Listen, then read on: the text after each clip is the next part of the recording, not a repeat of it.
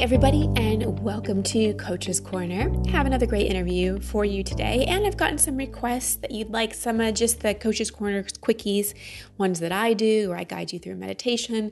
So I've got a bunch of those coming up. I'm going to do one on acceptance, and I've got some other requests as well. If you have a request, a topic you'd like me to cover on Coach's Corner, just hit me up, send me a DM on Instagram, and I'll add it to my list.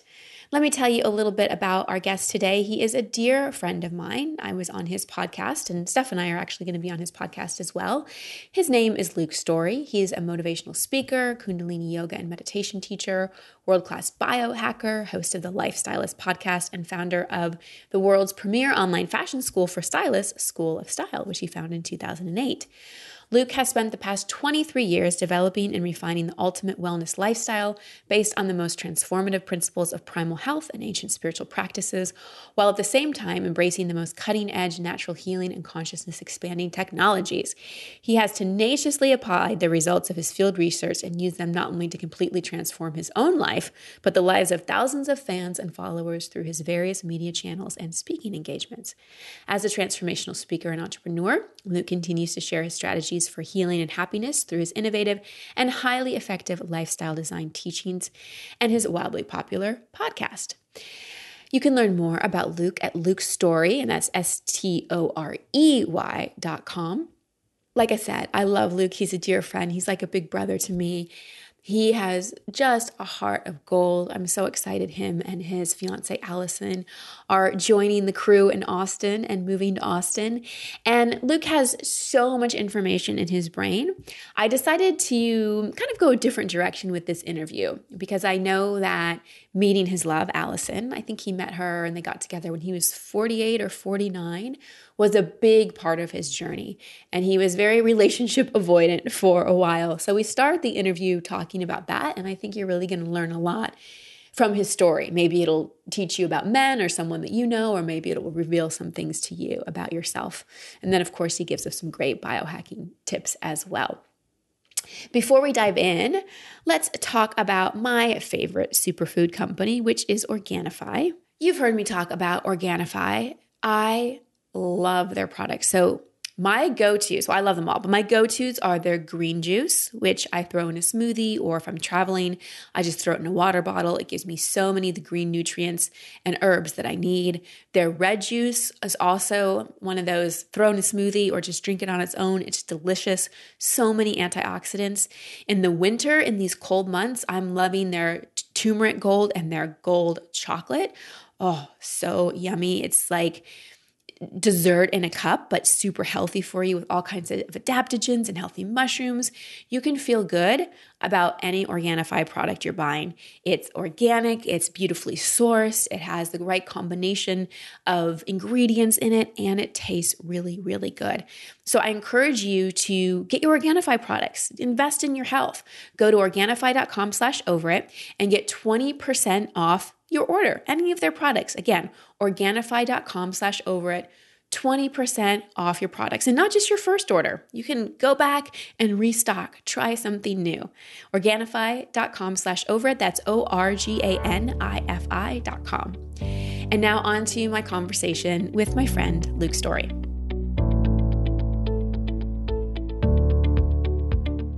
Luke, welcome to the show. I'm so happy to have you here, and even happier that I'm going to have you here in Austin soon. Oh, you know it. Well, I read your very impressive bio, and there's lots of things we're going to talk about, including biohacking, but I actually want to start in a much different direction because as we were just about to start recording, we had our first call for a program that we teach called Be the Queen, which is a program based on my journey of calling in my king, calling in my soulmate, my partner, my sacred union, beloved, whatever we want to call it. And we have a lot of women in that program and a lot of women that listen to the show that really want a conscious relationship. And they're trying to crack the code in a lot of ways on men and what it really takes for men to turn that corner and be ready to be in a sacred container, an intimate relationship, a committed relationship. And I'd love to interview you specifically about your journey into, because you're in an amazing relationship right now with Allison, who I also love and adore. And she's an incredible queen and just an amazing light worker. But I know that commitment was something that you kind of avoided for a while and you danced around and weren't so sure about. So can you take us through just to help us understand, and this will also help the men that are listening, because I know I work with a lot of men who think they want a relationship and think they want a commitment, but just so much fear gets in the way and they just can't seem to get over the hump of that. So will you share a little bit about your journey from going from, single guy, not wanting to be in commitment, to being in this amazing relationship with your partner? Oh yeah, I mean it's one of the greatest gifts of my life, really. And it's, as you're asking the question, I'm going, how can I answer this in a way that doesn't take 7.5 hours or more? I'm 50 years old, so it's been a long, sometimes arduous journey to arrive at a place where not only am I as fully available for that as I can imagine myself to be, although I'm sure there are always deeper levels of intimacy and commitment, but also to be in alignment with a partner who is also at that place in their life. So it's, God, there's so much to unpack, but I would say, if I can put it simply, I think from the male perspective, and, this is based on being friends with a lot of males throughout my 50-year life, and us sort of understanding each other and communicating in ways that are perhaps more revelatory or vulnerable than men might typically communicate with women. And I think, in my own case and in the men that I know that have been resistant to the evolution of relationship or have avoided it altogether, there seems to be a common thread of childhood trauma of some sort. And, obviously our relationship with our mother, and to some degree, perhaps a lesser degree, the relationship with our father and what was modeled for us. And so in my case, I think there's a lot of different inputs in terms of what took me so long to really be not only available for the type of relationship I have now, but even just desirous of it in the first place. Yeah. It was just a few short years ago, I would see a couple walking down the street with a couple kids, and I'd look at the guy and go, "Oh man, you idiot! What have you done to yourself? You could be dating 5 women right now. Why did you sell yourself short? Not knowing, what a and nothing wrong with that, but what a shallow and misguided perception that was." So I was a very late bloomer, but I think for me there were 2 things. A is that my parents divorced when I was very young. I think I was 3 or something.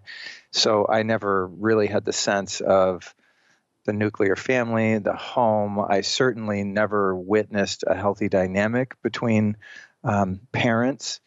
And there was a lot of resentment on both sides with my parents, and there was a lot of unhealed trauma.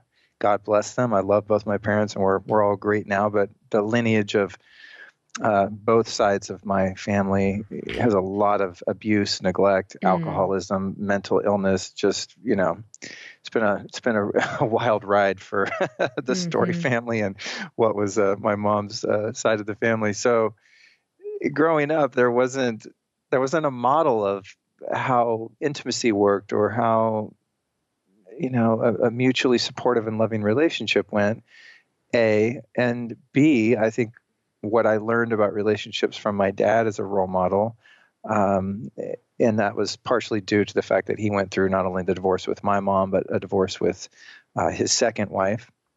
And I was a bit older, obviously, in the period in which he divorced from the second wife, but it was a really brutal legal battle. He paid out a lot of money, probably more so than was fair. And I saw him really suffer as a result of that. And so that instilled in me a fear of being taken by a woman, I guess you could say, in that way. Definitely eroded whatever trust I had. And then on my mom's side, there was, I guess you could say, a pretty healthy dose of enmeshment in that relationship and emotional incest kind of situation going on, where as a kid, and, God bless my mom, and she might disagree with this assertion, but as I've gotten a little older and learned about just some fundamentals about psychology, as a kid, it's like a lot of my, how do I say this?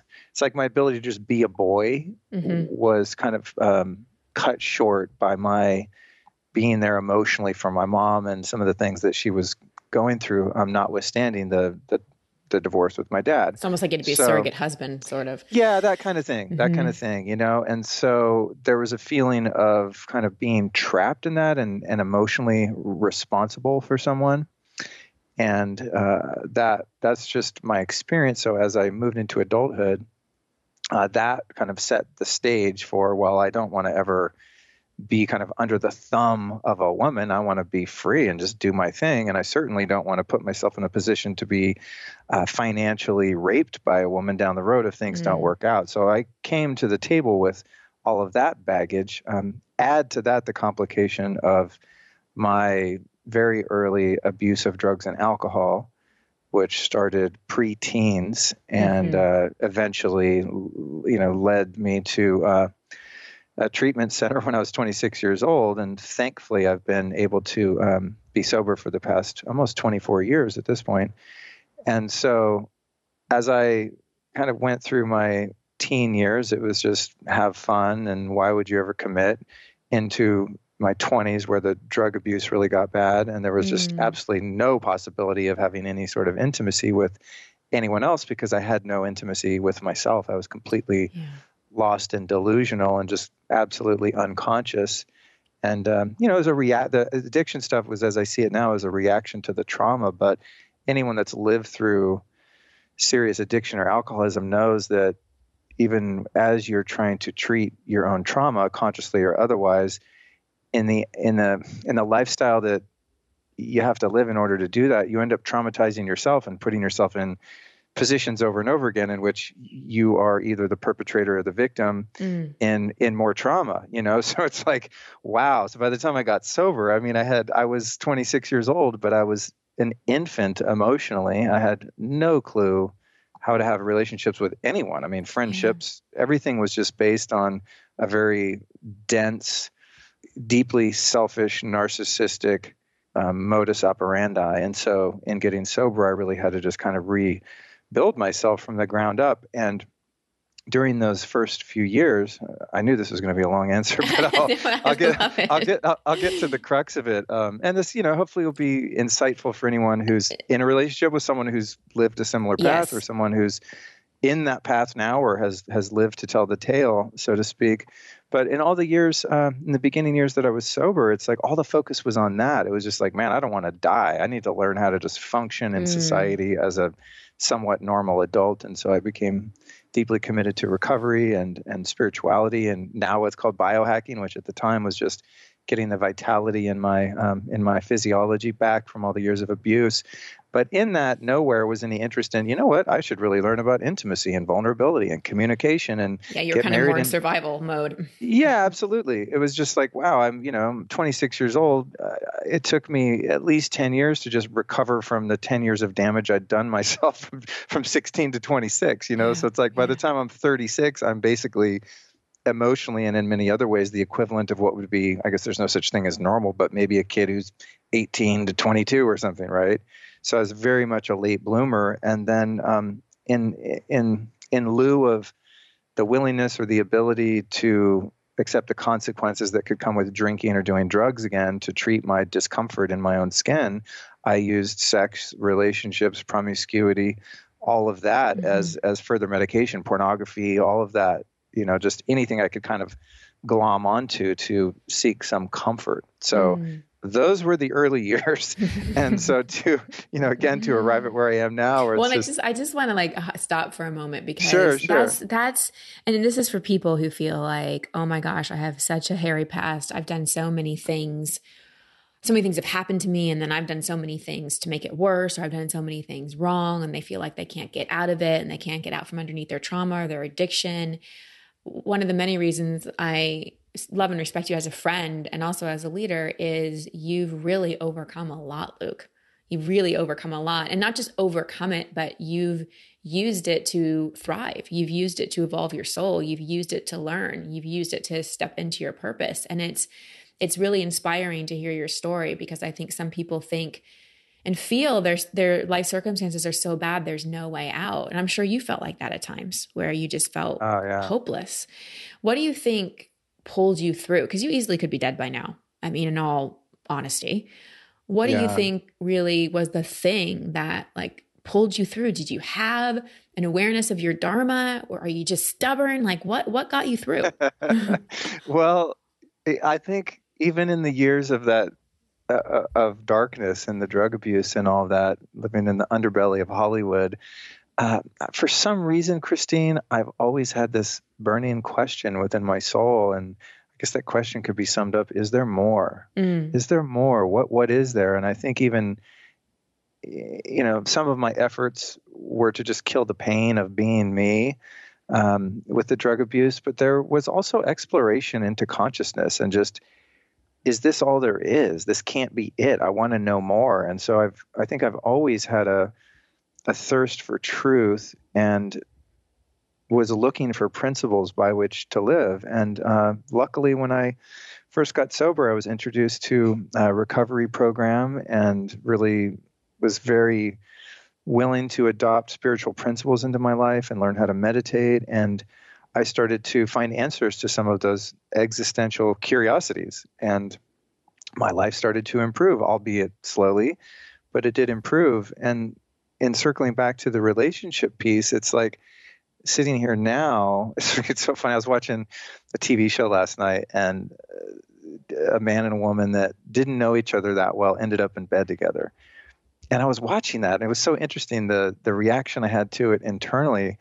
I thought, oh my God. And they woke up in the morning and, were like doing that awkward kiss when you just slept with someone you don't really know. And I was like, oh God, that looks so horrible. Awful. Yeah, that is the last thing on earth I would ever want to do. And for me, I don't, I know, but I don't know what changed, because for me, for many years, that was the goal. It's like, well, actually don't spend the night. Just be like, hey, we can have sex and both use each other for escapism or whatever it is, but we're not even going to feign intimacy. Yeah, we're not even going to pretend, because that's not, I'm not available for that. And I had some self-awareness around that. But to go from there to here was really a journey of, I think for me, my spiritual growth as I don't know, it sounds kind of weird to say, but it's really what happened. I started doing a lot of Kundalini yoga, and I was very committed for many years. And the teacher would always talk about how we're moving energy up through the energy centers or the chakras. And, we're getting out of those lower base nature instincts. And I thought, well, that sounds nice. I don't care. I just feel good after class. So I just kept doing it and kept doing it. And then what happened for me is it just became really uncomfortable to try to have casual relationships with women. I just started feeling really gross about it, even though I was at that time, and had been for many years, really honest and forthright. And I was a pretty straight up guy because I was sober, and I really did my best not to be deceptive or selfish, and would just say, hey, I'm available for this type of relationship. If that's what you're looking for while you go husband shop, I'm a great guy to do that with, because I'm going to treat you with respect and we're going to have fun, but it's never going to go any. Were they actually cool with that, or did they say they were cool with that, but not really? I think the vast majority of cases would have been the latter. Yeah. Women were like, yeah, cool. Me too. I'm a modern woman. I'm a feminist. Like, okay, that's fine. Thanks for letting me know. I appreciate your transparency. And then inevitably, I think, generally, well, most human beings, but perhaps more females are really more wired for pair bonding. And so that would be cool for a little while. And then ultimately, historically, the woman would tend to get more attached. And then I would have to kind of try and back out of it gracefully without doing too much damage to either party. But then what happened was the roles started to switch. And then all of a sudden I was the one like, wow, why am I thinking about this girl so much? We were just trying to have some fun. And now I'm like, my heart is opening. And it became like, I've explained it like this before, and it's a little graphic, but it's like, I could no longer disconnect my heart from my genitalia. Just, I was like, what am I turning into a girl? Like, how is this? Why am I not okay with this? But it's just, I guess my ethics and morality and just my heart started to become so open that I I couldn't be close to someone and be intimate with someone without starting to really deeply care about them and to feel vulnerable. And when I felt vulnerable, I felt unsafe and felt like I was going to get trapped. So there were a few years there where I very clumsily, I realized that was happening, and I very clumsily attempted to have some committed relationships where I was actually willing to be monogamous and call them my girlfriend publicly and do all these things like a normal, like a healthy, integrated adult man in their late 30s or early 40s would do.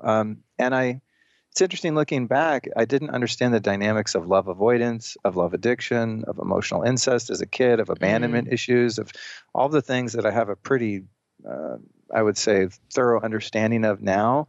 So I would enter into a relationship with the intention of just having fun and it being mutually decided that it was casual and without a future. And then feelings would start and I would be attached or maybe even addicted to that person, and then attempt to morph the relationship into a healthy, committed relationship. But the issue there was that neither one of us had vetted each other as being available for that next level of a mature, healthy relationship. And so ensued a lot of pain. And that led me into, going to groups for codependency and love addiction and sex addiction, and really going like, what the fuck is wrong with me? Like, this is starting to really hurt, and I'm hurting other people. And this is unacceptable. I'm sober. I meditate. I'm a pretty conscious, pretty functional human being. But that one area of my life was just extremely unmanageable. And I was in a lot of pain. It was just a few years ago. And so anyway, to sum that up, I eventually made a decision to be celibate and to stop all, any kind of pornography, flirting, dating. I mean, I wouldn't even look women in the eyes, seriously. And if I did, there was no sparkle there, like no intrigue, no flirt. No flirt, none of that shit. I was just like, you know what?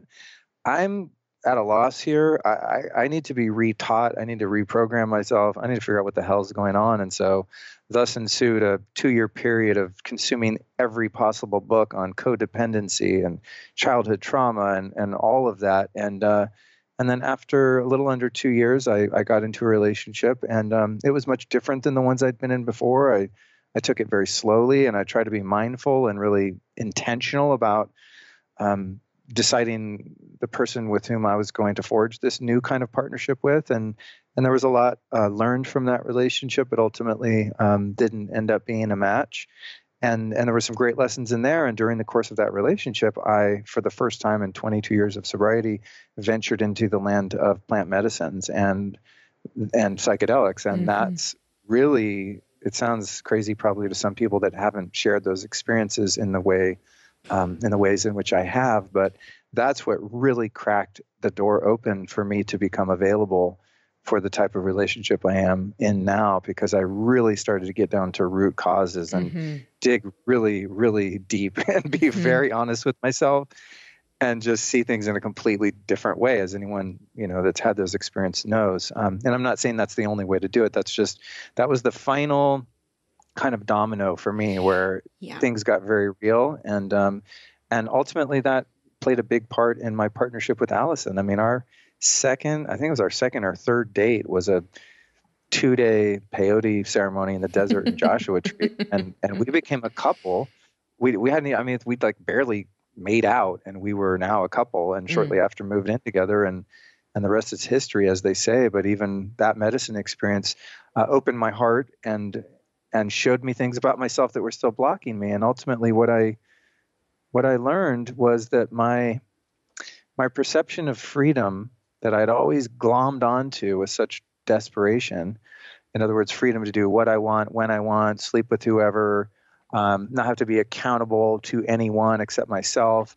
And there's a certain stage of development that I think that type of freedom does have value, but not when you're 45 or 6 or 8 or whatever I was. I was probably 49 at that point or something, right? This is a little over a year ago. And I realized like the freedom that I had been seeking was such a shallow experience of freedom, where now the freedom I experience is just the freedom to be with someone who I trust so explicitly that I can just be 100% my messy, beautiful, perfect self with. And she just loves me more and more and more. The more vulnerable I am, the more I trust her, the more I trust myself. the deeper the relationship goes. Yeah. And it's just like, and you said it, when we were at the Joe Dispenza thing in Palm Springs, you said, because that was just when I had started dating Allison, Yes. actually. Yes. Yeah. And that was very new. We were still in that, I would text her. She didn't text back. I'd be freaking out. I was like still in that tenuous sort of tentative Does she like stage. me? Uh-huh. Yeah. And you said, Luke, when you meet the right person, it doesn't feel like a drug. It feels like home. And I was like, that's it. Yeah. That is it. Yeah. And it truly is. And so yeah, to sacrifice that feeling of a drug and that kind of freedoms, quote and quotes, for what I have now, it's just like, oh my God, I sold myself and so many partners short throughout those years. So now I really, yeah. So in closing, and I swear to God, I'll shut up. Because it's such an exciting development in my life. I get really enthused that's about why it. I wanted to ask you about it. Yeah, I was so, I was just so limited for so long, and it all happened, in perfect divine timing as it was supposed to. And I have no qualms with the slow rate at which I developed in that area. But I can say, God, all of the pain and sacrifice and the deep digging of inventory and all of those poking around in the shadows and all of the work that I've done in the past few years, I mean, to say it's worth it is an understatement, because it's just, it's so incredible to be aligned and to be really to choose and be chosen by someone who's so evolved and so conscious. It's just so loving. Yeah, I'm just in awe at Allison. Honestly, this happens a few times a week. I'll come upstairs and I'll think, she's probably pissed off about something, because that was a pattern in some of my relationships. Oh, so you're waiting to get in trouble. Yeah, it's like that hypervigilant thing, and I'm getting better, but it's still there's some trauma hooks in there. And I'll come upstairs and I'm like, okay, here it comes. She's gonna be pissed about this or that. And I walk up, she just loves me. Nothing's wrong, She just even if we have a little moment, it's like she's so quick to get back to her center and back to reality, and our communication is so. I would say. We're both really good at this point of taking responsibility for the projections of our preconceived ideas, notions, mind, ego, past, trauma, triggers, all that. So it's like, even when a problem arises in the relationship, the first communication is really normally starts like this. This is my shit right here, and this is what I'm experiencing, not you made me feel. Right. It's like, wow, this is interesting. I'm experiencing these really uncomfortable sensations, and they seem to happen after you said or did X, Y, or Z. It's a totally different way of experiencing another human being. So anyway, that's the sum of it. And I love it. Yeah, oh, thank you so much for sharing all of that, because I think there were so many nuggets in there, and there's a couple of things I want to go back to, especially the sex and emotion piece. I know for me, especially my single years, I tried to be that super cool after my divorce, like single in my 30s, my sexual peak, and let me just like have sex because it's fun. I tried and I just couldn't. I couldn't do it. I mean, there were some rare instances where I knew the person wasn't like, I knew they weren't who I wanted to be with. Like there was something where it was a deal breaker for me. And then I could sort of have sex without getting emotionally involved. But if the person, even if they said they weren't available, if they showed potential, there was a part of me that was like, oh no, I can make him my boyfriend. I mean, this was all very unconscious, but it would happen. And I had to get really honest with myself and be like, wow, for women, our uterus is our second heart, and they're shaped very similar. And it's very, I think, hard for anyone who has a heart opening to have sex, to be that vulnerable with another person and not have emotions, And then I'm also amazed at how we can be physically naked with another human being and get very intimate physically, but we have so much trouble being vulnerable emotionally. So when I finally really accepted that, for me, sex without the heart connection and without the emotional connection isn't really that satisfying at all. And I even went through my own period of celibacy because I was like, it's not worth it. It's just not worth it. And I think that we could do a whole podcast just on sex, and there's we have so many hangups on sex in so many ways, and the pressure we feel to be having it, and we're not cool if we're not having it, and something's wrong with us. But then it's also tied to our childhood wounding and our trauma, and we're bringing our inner child into sex with us, which never turns out well at all. And I love that you took some space and just took yourself out of the game, which brings me to a question, and then I want to circle back to more that you said about celibacy. That was a big part of Steph's journey too, in getting out of the pattern of woman after woman and escapism and using it for validation and living in the shadows. That period of celibacy was really important. And it was really important for me too, because it brought me back to me. There was no distraction. Do you think that's an important rite of passage for us all to go through at some point, to consciously choose that? For me, it was what tipped the scale. I could not get enough distance from those destructive, addictive patterns without just completely stopping the show. You know what I mean? It's like eject button.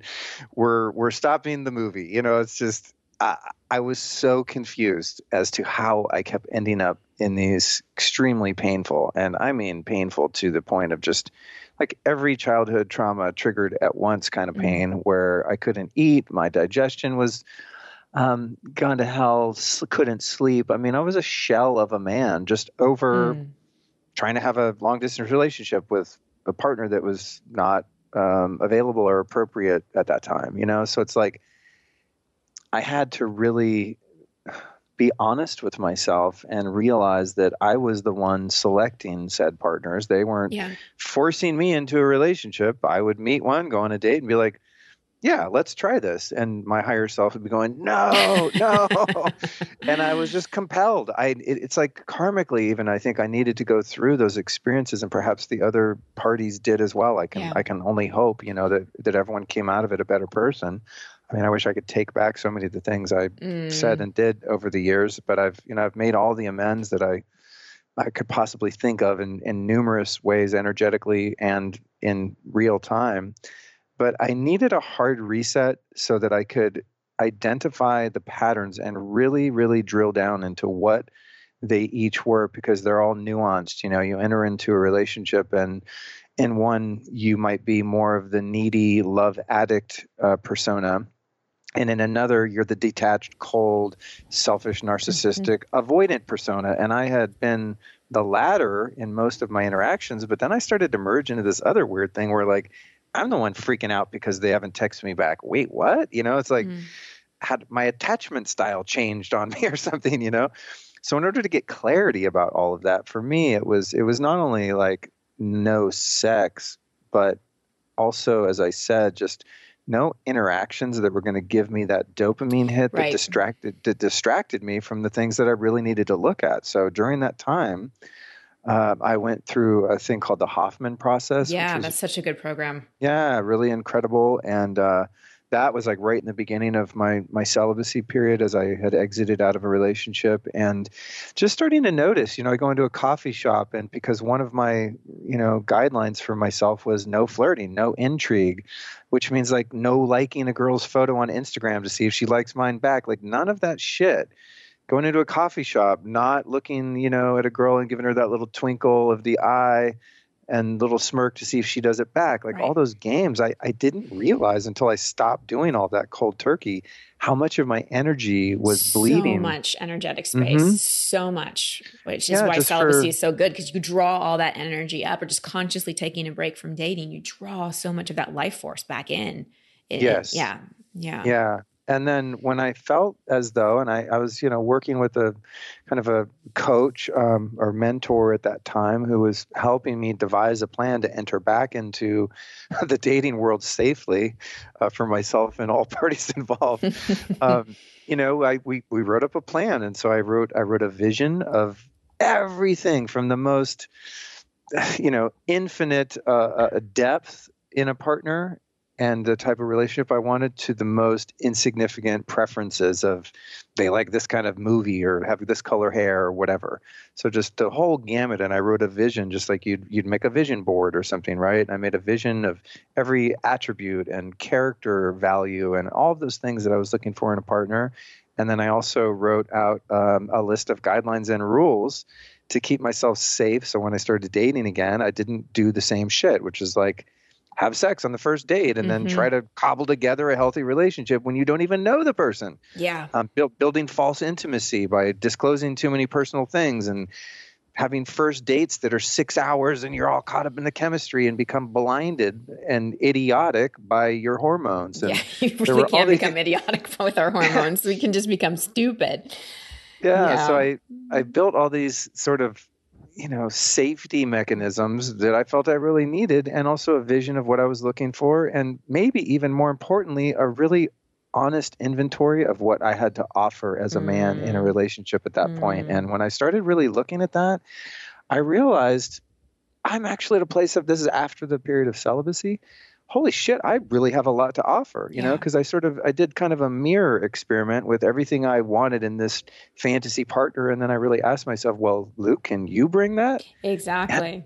and I really could. And I Yeah, really do. And I really am. yeah, And that was kind of how that all worked out. But without really withdrawing myself from the whole game, I don't know that I could have gotten that degree of clarity mhm, that would have allowed me to re-enter into the possibility of a relationship and really, really know who I am and what I want, and really to be able to have the discernment and the prudence when interacting with someone else to determine if they were what I wanted, yeah, so that I wouldn't settle. And I also wouldn't settle with myself, that I yeah. would really show up in the way that I knew that I could if I really, asserted that inner authenticity. Yeah, well, we can either pick partners from our past and our wounding, or we can attract partners that will walk into our future with us based on our vision and values. And I think we do need those. No, I mean, I know from my own personal experience, I did need those times where I was just dating me. There was no distraction, because even the energy that goes into swiping or getting ready for a date or the small talk and getting to know someone, and are they going to text me, and it's such a distraction. And even if, for those of you listening, you may not have an alcohol or drug addiction or something that there's a 12-step for, we all have addictive tendencies, and we all have ways in which we outsource our self-worth and look for something to make us feel better. And then I think a lot of us buy into the whole like, well, you're not worthy unless you're with someone. So there's that ego aspect too. And I know I'm a much better partner in terms of how I take care of myself in the relationship and how I show up for Steph, because I took that time to really learn how to be with myself. And I took that time to really ask myself, what kind of person am I attracting? What do I really want? How am I behaving? Like, am I even attracting something that's in alignment with what I want? Or am I attracting something that my wounded 14-year-old really wanted? And it was really the latter in so many instances. I was like, oh my gosh, I need to heal these rejection from boy issues so that I start bringing in a different kind of energy. So thank you for sharing that. I think, for Yeah. anybody listening, whether you're single and you're really wanting a relationship, really take that time. Because I know, but let Luke and I both be an example of people that found our people maybe later than the program time of when we're supposed to quote unquote settle down. Us taking that time to really become incredible partners to ourselves and heal a lot of those patterns, and being willing to look and break the cycles was a big reason why we're with the partners that we are today. And for those of you that are in relationship where you're like, oh, we're already in bad programs and bad cycles, I just always am reminded of something Esther Perel said to me, which is, I've been married to the same man 3 times, meaning she's had 3 different marriages. They never got technically divorced, but they've reinvented their marriage 3 different times. This was a few years ago. Maybe it's 4 by now. And you can do that. You can take your current relationship and be like, these are the things that need to go. These are the ways that I need to stop showing up, and take responsibility for that. You aren't stuck in a bad relationship. There's always something that we can do to change the way we show up, which then magically usually shifts the relationship, instead of, like you said, pointing at the other person and being like, you made me feel this way. I have so much freedom in my relationship when I take responsibility for how I feel. I express my needs, but I take responsibility for how I feel. And one other thing I wanted to highlight that you brought up was plant medicine. And I think a lot of people are scared of it and a lot of people are drawn to it. But something you and I both have in common is we did a lot of work before we got to plant medicine. A lot of shadow work, a lot of unpacking things, Kundalini yoga, whatever it was. It wasn't just like going from asleep to plant medicine. There was a runway to it. And I think that's important. Do you feel like the work that you did before you started any psychedelics helped you integrate and enter that experience? Oh my God. Yeah. I think about this all the time, and it's something I share with other people because, especially within the context of being someone who, for all intents and purposes, considers myself sober, which some people in various programs might might not agree with, since I've done a lot of plant medicines and psychedelics in the past couple of years, and I don't recommend that path for everyone, but I can't help but acknowledge that my life has been completely transformed as a result of those experiences. And that said, for the most part, I've also been very thoughtful, considerate, very discerning about with whom I'm going to share these experiences, the context, the purpose, my intention. I've not gone into many of them, if any, willy-nilly, like, oh, this sounds fun, whatever. Oh, yeah, I'm going to wander into some apartment and do ayahuasca. It's like I really feel into it. And I'm sure there's been times where I was maybe less conscious about it, but I think why it's been, really, to your point, so profound for me is the fact that for 22 years, I was really, really deeply committed to working on myself and doing, shadow work is just, that's every day. I'm always fine-tuning my ability to be honest with myself and to be insightful about those places in which I'm stuck, unraveling all of these different dysfunctional patterns, working through numerous addictions. There was the period of being addicted to racking up money on my credit cards and killing myself with debt because there was a certain high in the shame spiral of doing that. And then I would do it again, kind of like a gambler. I was never a gambler, but it was like, that's my relationship with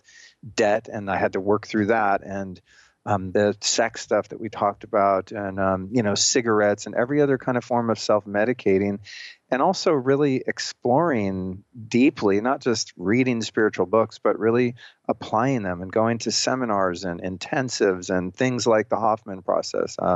Another place I went to a couple of times is called On-Site. It's outside of Nashville, and it's just a deep dive, experiential personal development, group therapy, kind of, it's like a rehab for someone who's just emotionally screwed up, not on drugs. So, and just thousands and thousands of 12-step meetings of all different focus, sponsoring, I don't want to say dozens, but sponsoring a lot of guys for a long time, working closely with sponsors that were really pretty disciplined in their approach to recovery. So, there was a real framework. So by the time at 22 years, I went to Costa Rica to do ayahuasca.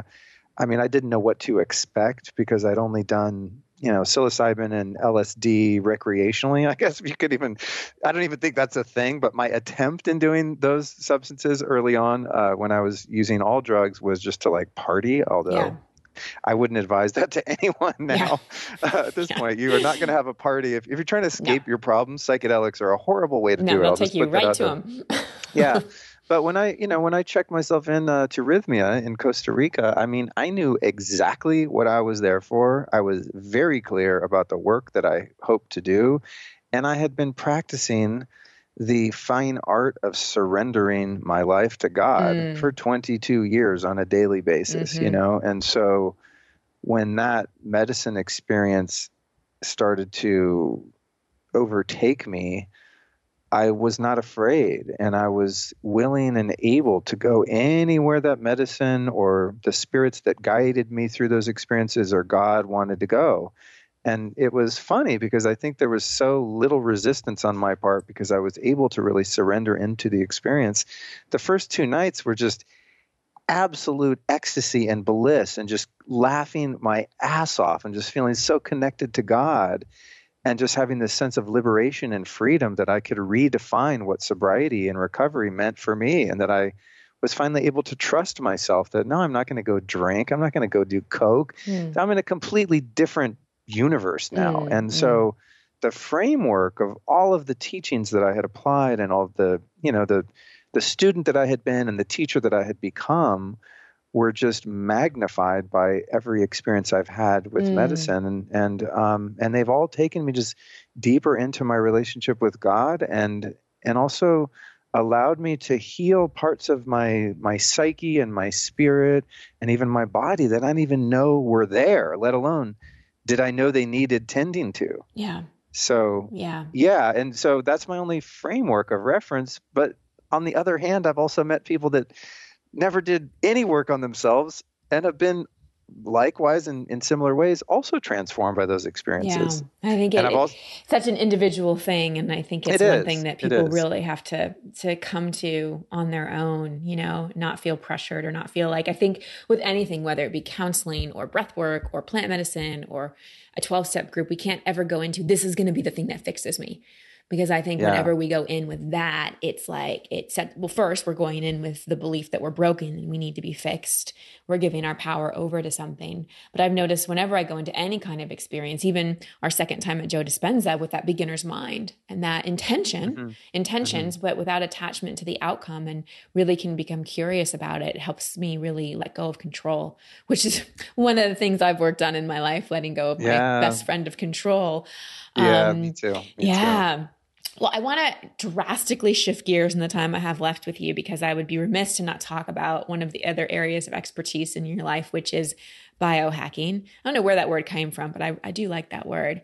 You are just a wealth of, I always learn something when I'm around you. I listen to your podcast because you have you talk about so many different topics, and many of the topics are on biohacking. How would you define biohacking? What would be your definition of it?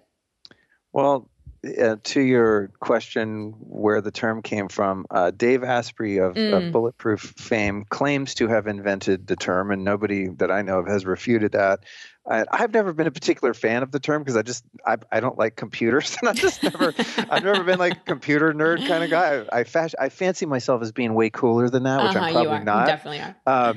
But the idea for me is just, oh God, when I got sober, I was so toxic. I had to do something to just get out of bed and be able to function. And so I started doing, I got an infrared sauna and started doing colon cleansing and getting into all of the Chinese herbs and doing acupuncture and making my own kombucha and all this stuff that was sort of in vogue in the 90s, getting a juicer, juicing copious amounts of fruits and vegetables. And I started to feel better.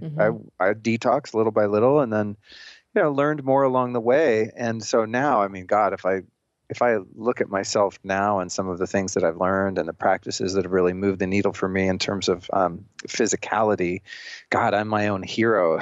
20 years ago, you went, Luke, look where you're going to be in 20 years. They're like, oh my God, I'm a real mad scientist. And this shit works, Yeah, you probably look younger than you did 20 years ago. I would not, I would not argue with that, Christine. Yeah. But how I define it is this. It's like, I really view my body as this sacred vehicle that I have been gifted with by the grace of God, so that I have a sensory experience of this material plane, so that my consciousness, soul, can enter into this plane, this 3D dimension that we live in, and use it for karmic advancement. And so Earth School, in the form that we live it, requires a body. And if that body doesn't have the vitality and the energy required to complete the Earth mission, I'm going to be wasting my time here. And I don't like to waste time. I'm really a stickler for efficiency in all areas of my life. So it's like, I don't want to feel like I'm 50 when I'm 50. I want to feel like I'm 20 when I'm 50. And I don't want to have to outsource the mechanic work on this vehicle to someone else who's quite likely inept or motivated by profit. It's like, if I have my own car and I know how to not only repair that car when something goes wrong, but also really care for that car and maintain it in a way that prevents it from going south, well, that's what I'm going to do. And so to me, the biohacking thing and the health practices, they're really just about me taking responsibility and stewardship for this vehicle with which I've been blessed, and loving this body, taking care of this body, making sure that this body has all of the raw materials it needs to keep regenerating and harnessing and producing the kind of energy required for living the life I want to live. And to enter into a medical system that, with all due respect to anyone in that system, I'm sure there's some very brilliant and well-meaning people. In fact, I know there are. The system in general, in my perspective, is quite flawed based on the fact that it's primarily focused on treating symptoms rather than root cause. And Yes. so I am my own doctor whenever possible, unless I hit up against something that I just can't figure out, like a broken leg or, needing some stitches, something that I'm just not qualified to handle. I have health insurance. I'm all for going to the hospital. Yes. You know what I mean? Yes. There's certain things that you need Yeah. a hospital for and you need a surgeon for. Absolutely. Yes. But I feel the same way. If I can handle it on my own, or I can reach out to more the naturopathic alternative people that I can reach out to, I feel way more empowered, and I think now one of the questions I wanted to ask you is, now when we're in this time where we're really, in a lot of ways, being taught to be really scared of our bodies and each other. I think that's one of the side effects of all the COVID stuff, is more and more people feel like their body's out to get them, that at any moment they could get this awful virus and something terrible could happen. And that's not a very empowering or health-minded way to live. And so from your perspective, what are the maybe, top few things that people can be doing right now for their health and well-being to feel empowered, to just biohack their own lives? Just some simple, maybe a little bit, some are maybe a little bit more complex things that people can just start doing right now that will automatically and almost immediately improve the quality of their health, feeling more empowered, living longer, and upping their immune system. Wow, you're a great interviewer, Christine. Oh. You're really good. You're really good. You do a great job. I'm learning a lot from your interview style. Well, for me, if I want to find a solution to a problem, I have to go to the root cause of that problem. And if I look at the pathology that affects human beings at this stage in our evolution, my belief is that all pathology that we experience, whether it be physical, mental, or emotional, is based in the fact that we are completely disconnected from our natural human life way and from one another. And if you look at animals in captivity, it's funny, I was thinking about this in meditation today, because for some reason my mind drifted off into this park over on the east side of Hollywood on Griffith Park, which is, it was the old LA Zoo. And then, they moved locations, and now you can go in the old gorilla cages and stuff. And for some reason that popped in my awareness this morning. And I thought, wow, isn't it interesting when you look at animals in captivity, how quickly they decline. And I thought about the mental illness that you see when you go to the zoo, especially if you look at primates, right? They're not right in the head. Something's wrong. And I thought about, wow, that's very much an analogy for the human condition, is that we are so disconnected from a wild human, really a human ape, Homo sapien life way, that we have become mentally and spiritually and physically sick, to the point where we've had to use our engineering skills and our prefrontal cortex to build skyscraper buildings we call hospitals to go house the sick people. And the reason they're sick is because they've been in houses and offices and cars and next to cell towers and eating food that is not their natural diet, that's full of poisons and chemicals, just like you would feed the animals at an animal shelter or the animals in a zoo. And I think the disconnect is that we forget that we're animals. Yeah, and when we forget and that's not to say that we can't be evolved animals, and we don't have to be tribal animals and warring animals and animals that rape and pillage. I'm all for the evolution, but just biochemically, physically, we're animals, and we forget that, and thus voluntarily disconnect ourselves from the natural environment. And so when it comes to the solution to what I think is wrong, it's about clean air.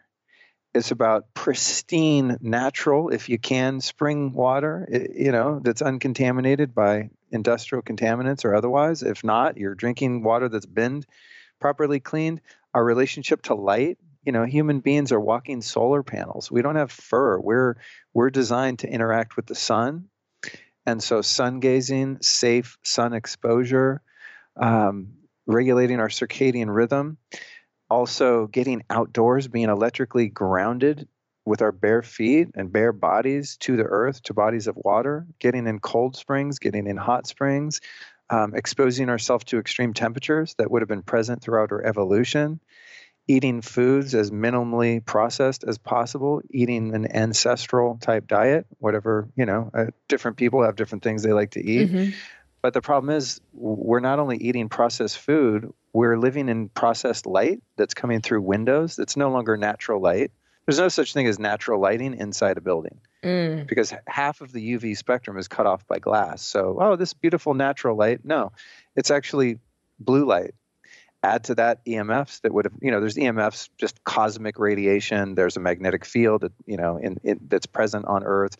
But the non-native EMF, the non-native blue light that we experience, all of these things to me is what causes us to degrade earlier than we should. So biohacking to me is it's about getting back to our natural state while acknowledging that we're too far gone to go back. Even if you went in the middle of the woods in Alaska somewhere, you're still going to get hit with satellite EMFs or something, right? So man, you can't escape the EMF. Yeah. So it's not about living in fear, being paranoid and, everything's going to give me cancer, although it probably will if you're not careful.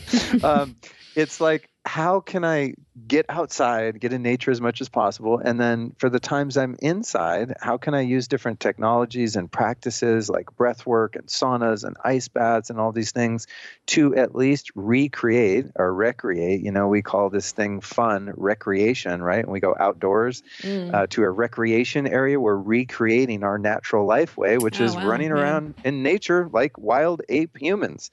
So any opportunity I get, I'm outside naked, I'm in an ice bath, I'm getting sun. I sun gaze every morning for about the first 20 minutes as the sun rises. I do breath work. So on the physical side, to me, those are the places that you start. And then more than anything, I'm realizing just how important our emotional connection to one another, physical touch, hugs, love, intimacy, looking in someone's eyes, caring about yourself, loving yourself, all versions of yourself from the moment you were conceived to the moment you're in now, because all of those versions of yourself, like a Russian doll, are all still present in your experience in this moment. And ultimately, love and the expansion of our capacity for positivity and hope and faith and a relationship with our Creator, however we interpret that to be, that's a cohesive, sustainable, expansive life that's going to affect our physical health more than just taking the right vitamin and going to the gym a couple of days a week. It's like, how are human beings actually designed to interact with the planet and with one another? Let's learn about that and let's get back to that while still allowing ourselves to enjoy the conveniences of modern technology and industrialization. Yeah. And you actually have an EMF course that people can get from you, right? To learn more about EMF and ways to get around it. Mm-hmm. Damn straight. Yeah. It's called the EMF Home Safety Masterclass. Thank you. I forget that I made it because I'm just like on to the next thing. But yeah, you can get it at lukestory.com/EMF Masterclass. lukestory.com/EMF Masterclass. It's $149. It's not, it's really worth it. It's not going to buy me my house in Austin, but it's too valuable to give away for free because it's almost 6 hours of videos, and it's kind of like, I don't want to say for dummies, but it's a really simple way to identify the EMF in your life, in your home, in your environment, and then very practical ways to deal with it, from the most extreme paranoid to the basic, like, let's get a shield for our phone. Yeah.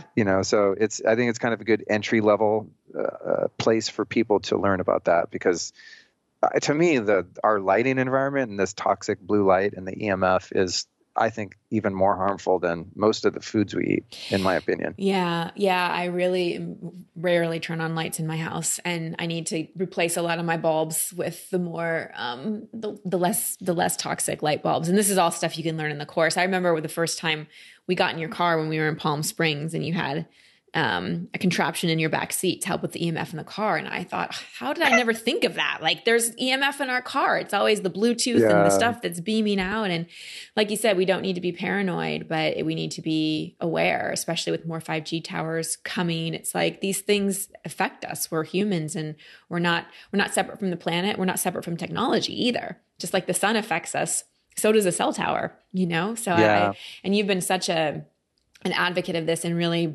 raising people's awareness without putting them into fear. And people, if you want to learn more too, you just go binge on a bunch of Luke's podcasts because he's done many on EMF and all kinds of great topics.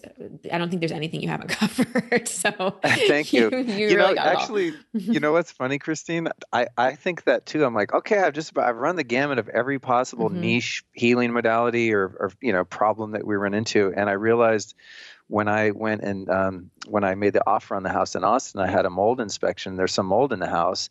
And I realized, like, oh my God, I've never done a show focused on mold. There you go. And lo and behold, as synchronicity would have it, a couple of days ago, I get an email from a publicist who's pitching an author that just wrote a mold book. And I thought, let's see, maybe we can support each other here. I got on a call with him yesterday. He's going to fly out to Austin and like project manage my mold remediation for free. Yeah, and come on the podcast, and I'm going to promote his book and his work, and we're going to help each other out and educate people about mold. So just when I thought I'd covered it all, I realized I missed a huge piece, which it harms a lot of people and is avoidable and fixable, and that's mold. Yeah, mold's a big thing. I had exposure when I lived on the beach, and it's a big thing. It can make you think you're crazy and you don't even know why. Yeah, it's brutal. It's brutal. So I'm glad I ended up doing an inspection. So at least I know we're not moving into a moldy house. I'm going to fix it one way or another before we get in there. You will. I have no doubt about that. Just to wrap up here, Luke, if you could suggest 2 things people could do every day, just 2 things to put into their daily routine that would dramatically improve just their lifestyle. Because I know that's the name of your podcast, The Lifestylist. Like, you really help people shift their lifestyle into one that's more thriving mentally, emotionally, spiritually, physically, all of it. So just 2 simple things that we could do daily. Absolutely. Number one, and I'm going to group kind of 2 things into one just to cheat. So I get 3, but prayer and meditation. I mean, to me, this is the biggest gift we have as sentient beings that have awareness of consciousness. And so many of us live in a physical body that is completely bound by our senses, where we negate the fact that we are conscious beings in a body through ignorance or avoidance. And to me, the number one practice is meditation as a way to identify with the part of me that is other than, although inclusive of, the physical body. And, as you know, from doing the Dispenza work, which I've been doing a lot, I do his meditations every day, if at least once, if not twice a day. And, it's just the flavor that I like right now. I've done a lot of different types of meditation and been to India to learn and all the things. But without meditation, there's no way I would be the man that I am today, to just have the ability, once or twice a day to really drop out of my senses and just experience consciousness. Even if I only get it for a few seconds, it's enough. And that combined with a communication of some kind with whatever it is that is causing the acorn to become the oak tree. I just use the word God because it's simple, but some people have a lot of baggage around that word. So you could say consciousness, source, Gaia, whatever. But there is clearly an intelligence at work in the universe in which we find ourselves. And for me, the meditation and prayer in many different forms. I mean, sometimes prayer to me is just, it's not like talking to God. Jesus, would you please help me find cheaper car insurance? It's my prayer is just feeling into my physical heart and just expanding that and just feeling the love of God in my life and acknowledging all of the grace that I experience and just giving gratitude for the fact that I have been able to incarnate yet again. And here I am, I'm persisting, I'm making progress, gratitude and love for myself, praying to myself as my own expression of my own God, not as in like a egomaniacal, I am God, but that I am an expression of God, an expression of consciousness, and really loving on that is something I've been doing lately. Just like, God, Luke, you're so interesting. You're such a unique expression of God. You are God. And I'm praying to the highest parts of myself. And so that to me trumps everything. Like if you gave me a choice, Luke, you can eat pristine organic food the rest of your life and never pray or meditate, or you have to eat McDonald's and GMO every day, and you can pray and meditate all you want. I'd take the McDonald's and the prayer and meditation, because this is really the this is really, these are the energies that give us agency over not only our body and our health, but our entire life and destiny. So that would be number one. And then I'd have to say second would be breath work. I mean, really, as you know, and Steph knows, I mean, this is one of those gateways to consciousness, and one of the most powerful ways that one could connect with their own physiology. And so to me, combining the breath work with prayer and meditation, man, if one can build those practices into their life, even if just a few minutes a day, not everyone has the capacity to meditate for an hour or do 30 minutes of breath work, but just starting to learn about some of those practices that resonate with your belief system, lifestyle, preferences, and adopting those can make huge changes in short order. Yeah. Yeah. Oh, I love those. Those are good. And they're the ones that take commitment too. Yeah. Well, that's why people, they don't want it. People ask me and I tell them that, and they're like, yeah, what about the biohacking? What pills can I take? Or, what PMF machine or red light thing can I get? I'm like, that stuff's all fun and I love it all. I have probably $100,000 worth of toys and tools around the house. And I'm not like bragging. It's just, it's my hobby. It's what I'm into. Some people collect other shit. I collect that kind of stuff. And I love it, but it's all novel. And without the relationship with oneself and the relationship with source, then we're kind of just whistling in the dark, hoping some gadget or supplement is going to fix us, because we have yet to develop this self-discipline to apply the real work, which is the internal work. And it's the work that is endogenous. It's within us. We have the capacity to harness and capitalize on these energies. And it does require much more discipline than popping a pill or jumping on some gadget or taking a sauna or whatever. You got to really commit. And for those people that are unwilling to do that, then I say, great. Well, here's some great supplements you can buy at lukestory.com/store.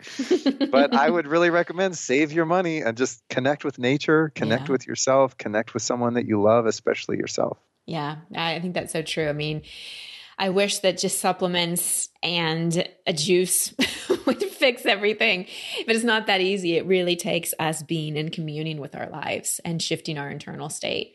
Because when we shift that internal state and we shift the emotions that we live in most of the time, I mean, I know when I live in gratitude, I have a completely different day than when I live in fear or worry or overwhelm or the future or whatever it may be. So thank you for those suggestions. Those were really ones that I resonate with deeply. Luke, where can people find you, connect with you, learn more from you? Well, as you indicated so graciously, my podcast, on which you have been a one-time, soon-to-be two-time guest, is called The Lifestylist, 3 words, The Lifestylist. And I've interviewed some incredible people like Joe Dispenza and Bruce Lipton and tons of scientists, physicists, biologists, nerds, experts, biohackers, spiritual teachers, meditation teachers. It's kind of a one-and-done representation of all things that I'm passionate about. And then my main site is lukestory.com, STOREY. And then my most active social media account, until I get censored for expressing some of my views about our current predicament, is I shouldn't even manifest that, actually. I'm never going to get kicked off. No. But, I'm watching a lot of people kind of get depersoned for having a contrary opinion. But Instagram is my home base, and that's at Luke Story, STOREY. Thank you, Luke. You've taught me so much. I've learned so much from you, both from being your friend and listening to your podcast. And I so appreciate your open heart. I see how you show up for your queen and how you're in this beautiful sacred partnership with Allison. And I also see the way you show up as a friend, and I'm so happy that you're going to be moving here. Thank you so much for the work that you do in the world. Right on. Thank you so much. It's really fun to have this conversation with you.